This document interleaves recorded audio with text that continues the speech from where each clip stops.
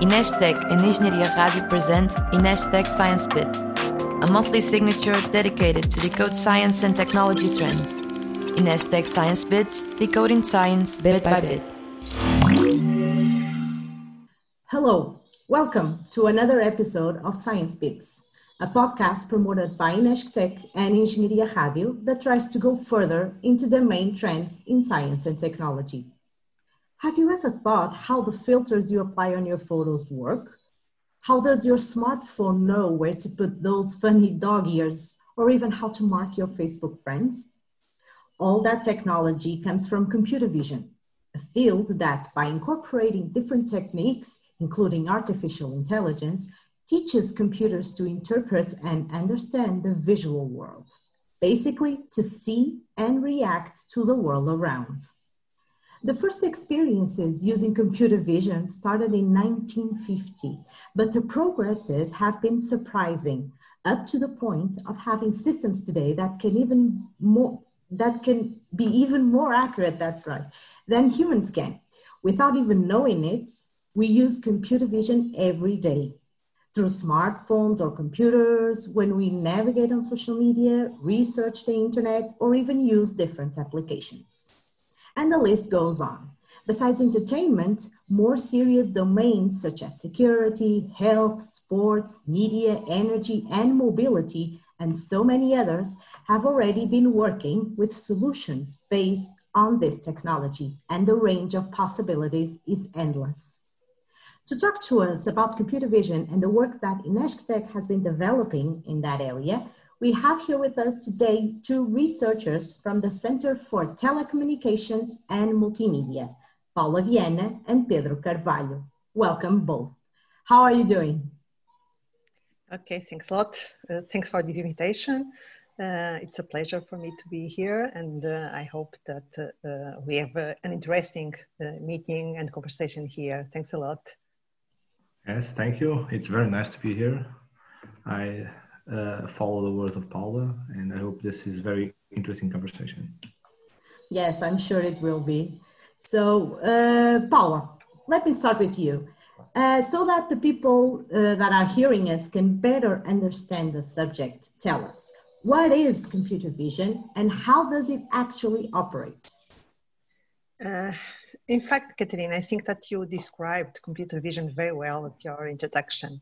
So, as you already said, the main idea is to be able to put computers understanding the same way humans do, when looking to a picture or to an image, looking at the visual aspects of our surrounding areas or artifacts and so on.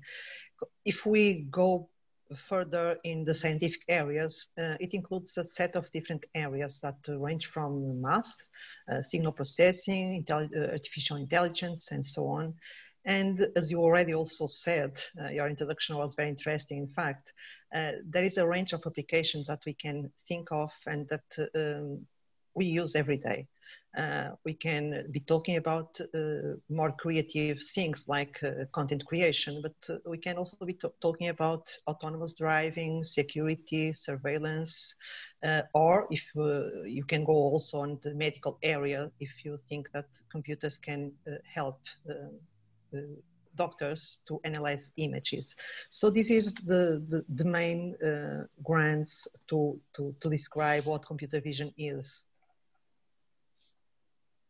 Yes, thank you. So I know you're both working together in several projects based on this technology. Can you tell us why you found this framework so interesting, or what were you actually planning to achieve when you began? Well, I started quite a long time ago at Inestec working on image processing. By then, we will not call it computer vision. We would say image processing. And I was still at my undergraduate degree at the university. And Inestec and CTM welcomed me with an internship. So it was the start. I was welcomed in a team that was already working on mainly in the area of image and video compression and transmission. And I started working also on that, image compression. And then I started thinking on other aspects like, okay, I have a lot of images, I have a lot of videos. How do I find them when I have a set of files in my hard drive? So we call this metadata to describe the content. So my research area started focusing on that. By then, well, quite a long time ago, we had some very important projects with the RTP, the Portuguese broadcaster, and BBC. And I think we were looked at as those strange people that are talking about things like bringing IT into the television domain that is a very specific area. And so I would say that we were looked at as strange people that were talking about things that no one else could understand. And this was, in fact, I would say, a vision that CTM already had by then. We have been working, for instance, very important projects that the media also presented, like VDM and Orbit and several other European projects. And so this was the start well, the group was already working.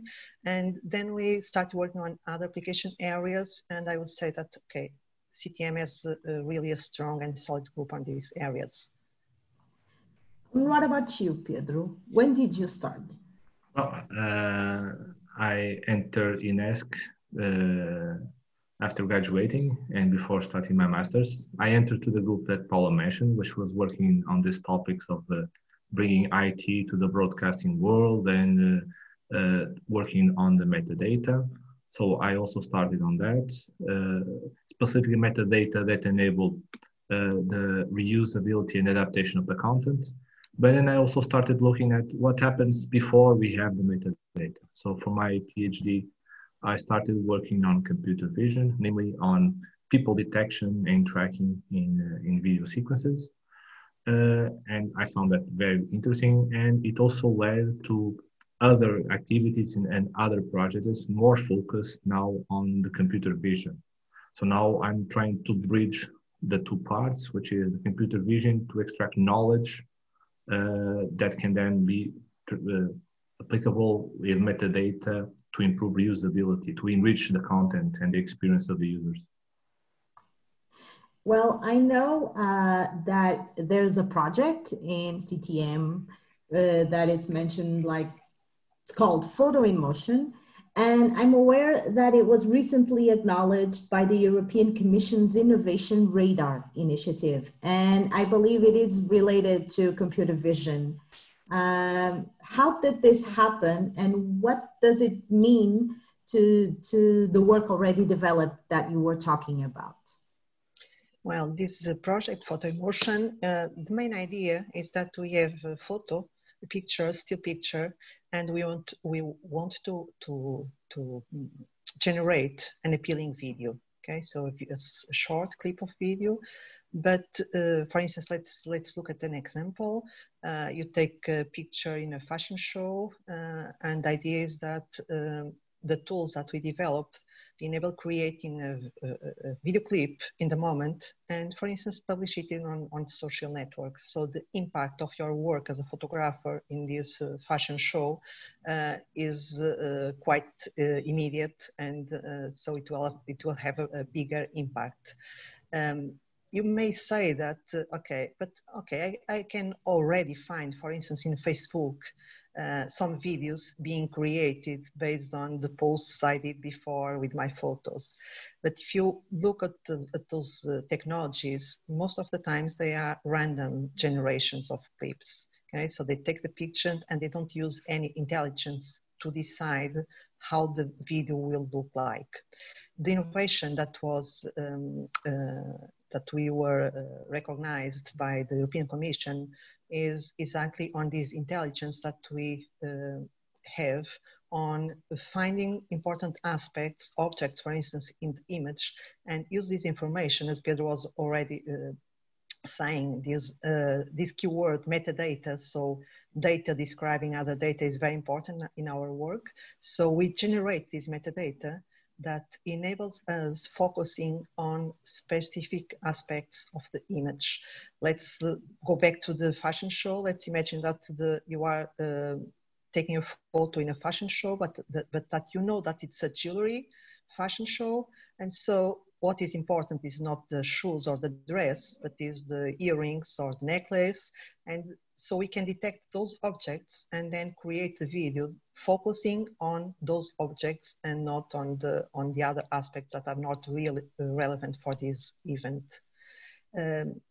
We are in fact doing a final demo of this project in 2 weeks, and the research part of the project is finishing, but we really think that there is a future on the results.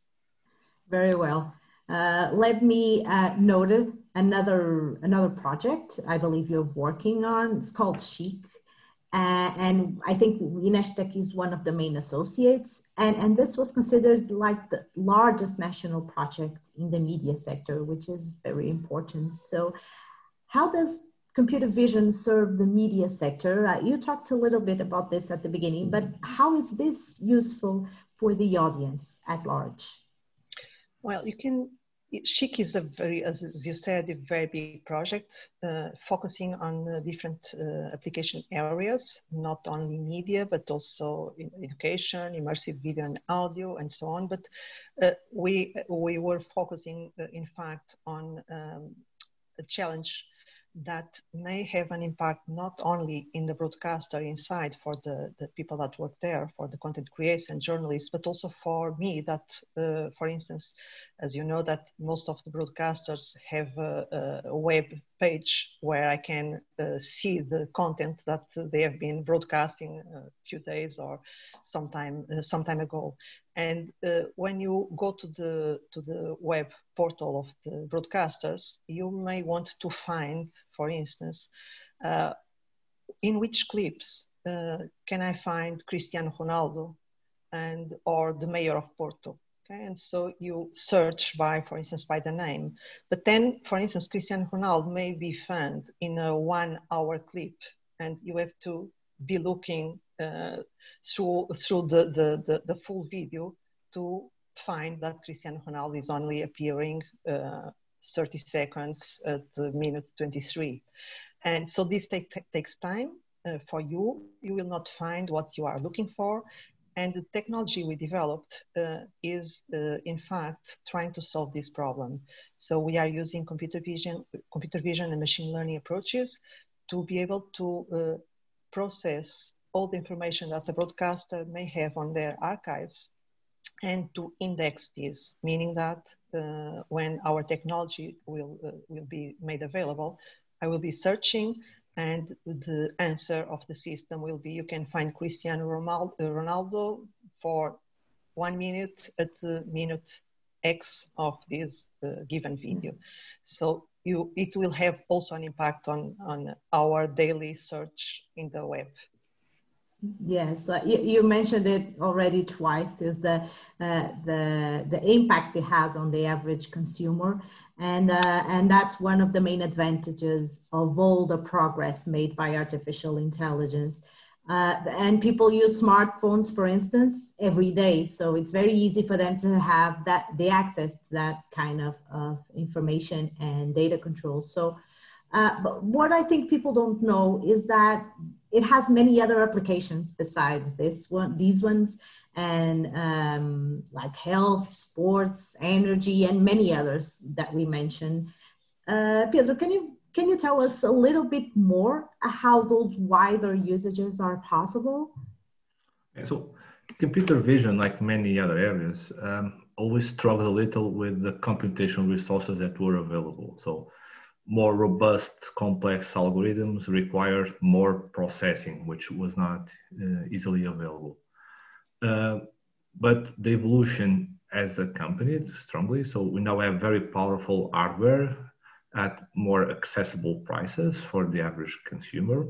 There's also the question of the cloud, which can provide an elastic, flexible processing capability. So all of this made possible many different new algorithms, many different applications of computer vision. So now, even with the graphic processing units, somewhere person in their house, in their computer, even on their smartphones, they now come available with artificial intelligence dedicated processors. So we can run all of these algorithms on those small mobile devices. So this opens many different areas of applications, which people often use or encounter even without noticing. So we now have it on airports, where you can have identity verification through facial recognition.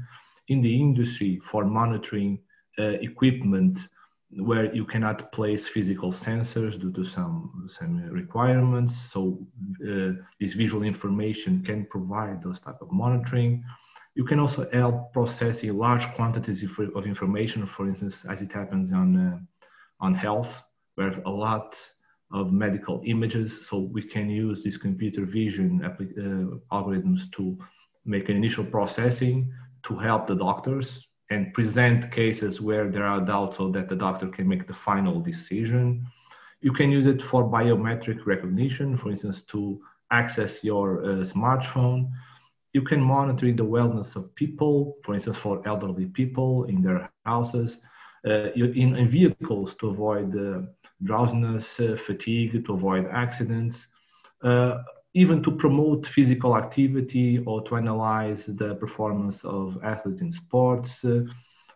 All of these are many different applications that are now more accessible to the average person without a significant investment, monetary investment. You mentioned sports, for instance, and that's an area that many people are interested in. How is it possible to combine artificial intelligence and sports in a way that it has a potential to the general public?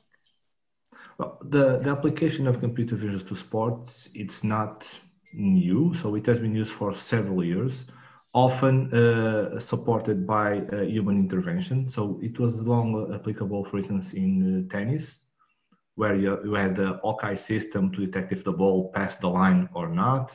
That system, curiously, has now been adopted for football as well. There are also some very large companies in the world dedicated to analyze the games and trainings of football athletes to help improve their performance. So, but that was very expensive systems. Now, by bringing this more available, user-available technology, it's been used on other different sports, even those without as much money to invest. This, for instance, is the case of a project that is now finishing, which is Tennis Video Sports AI, which intends to help, let's say, more amateur practitioners of tennis to analyze their games, to help improve their performance. Even though the project focuses more on this amateur or ludic practice, it can also be used for training. And the goal here was exactly, as you said, to bring this technology to everyone. So the idea is to have a system that is flexible without significant investment in equipment. So it does not need any dedicated equipment. You just need your smartphone, somewhere where to place the smartphone. Then you can capture yourself playing. And at the end, it will provide a set of information. For instance, heat maps of your positioning, how many times you hit the ball, speed of the ball. You can also help determine how many left services you made, and so on. And by bringing this information together in an application, you can even compete and share it with your friends, say, okay, I'm doing better than you, now I'm playing better. You can track your performance a long time. And it was very interesting because it brought a lot of challenges due to this flexibility in installing. So there are other systems that require specific equipment, specific ways of placing the equipment, calibration. We don't need any of that, so automatic.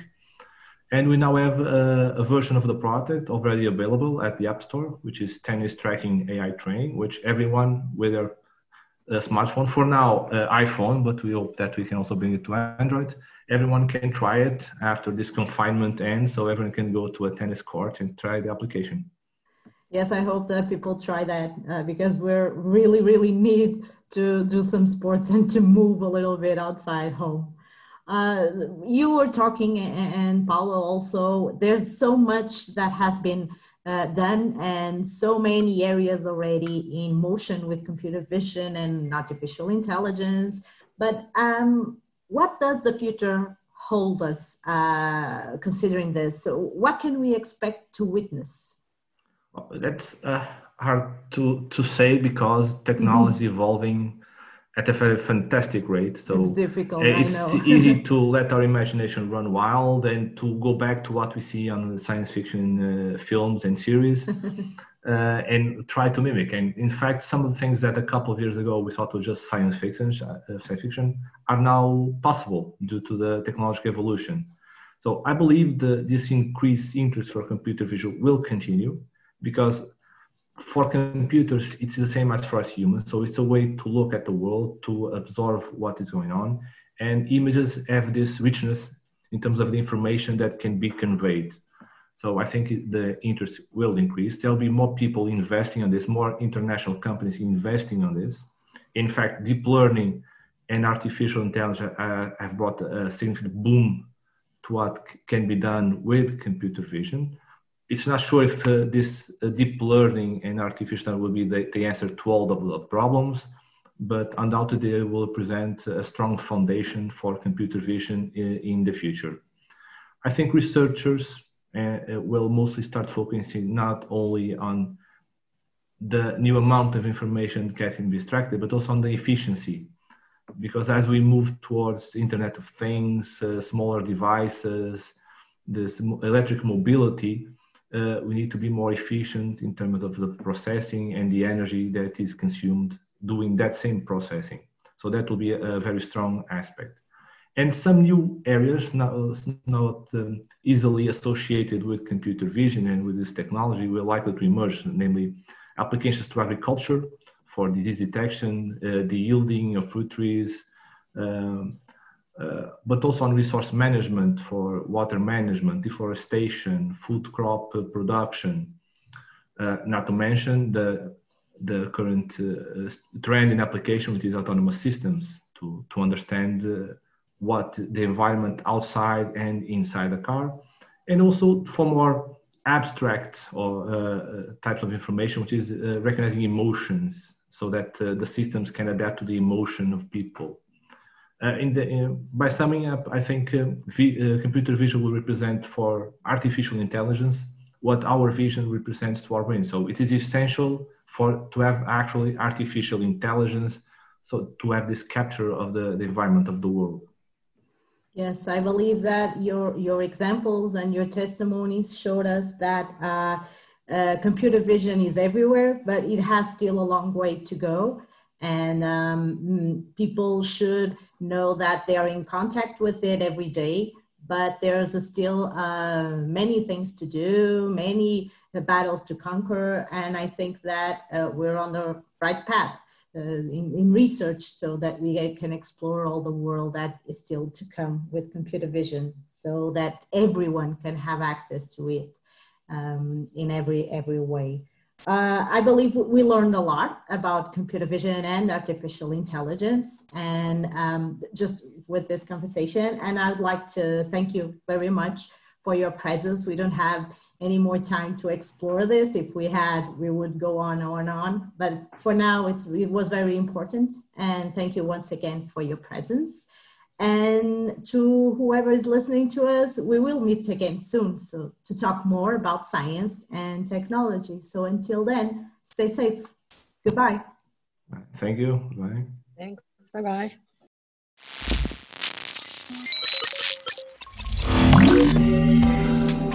Inestec and Engenharia Rádio present Inestec Science Bit, a monthly signature dedicated to decode science and technology trends. Inestec Science Bits, decoding science bit by bit.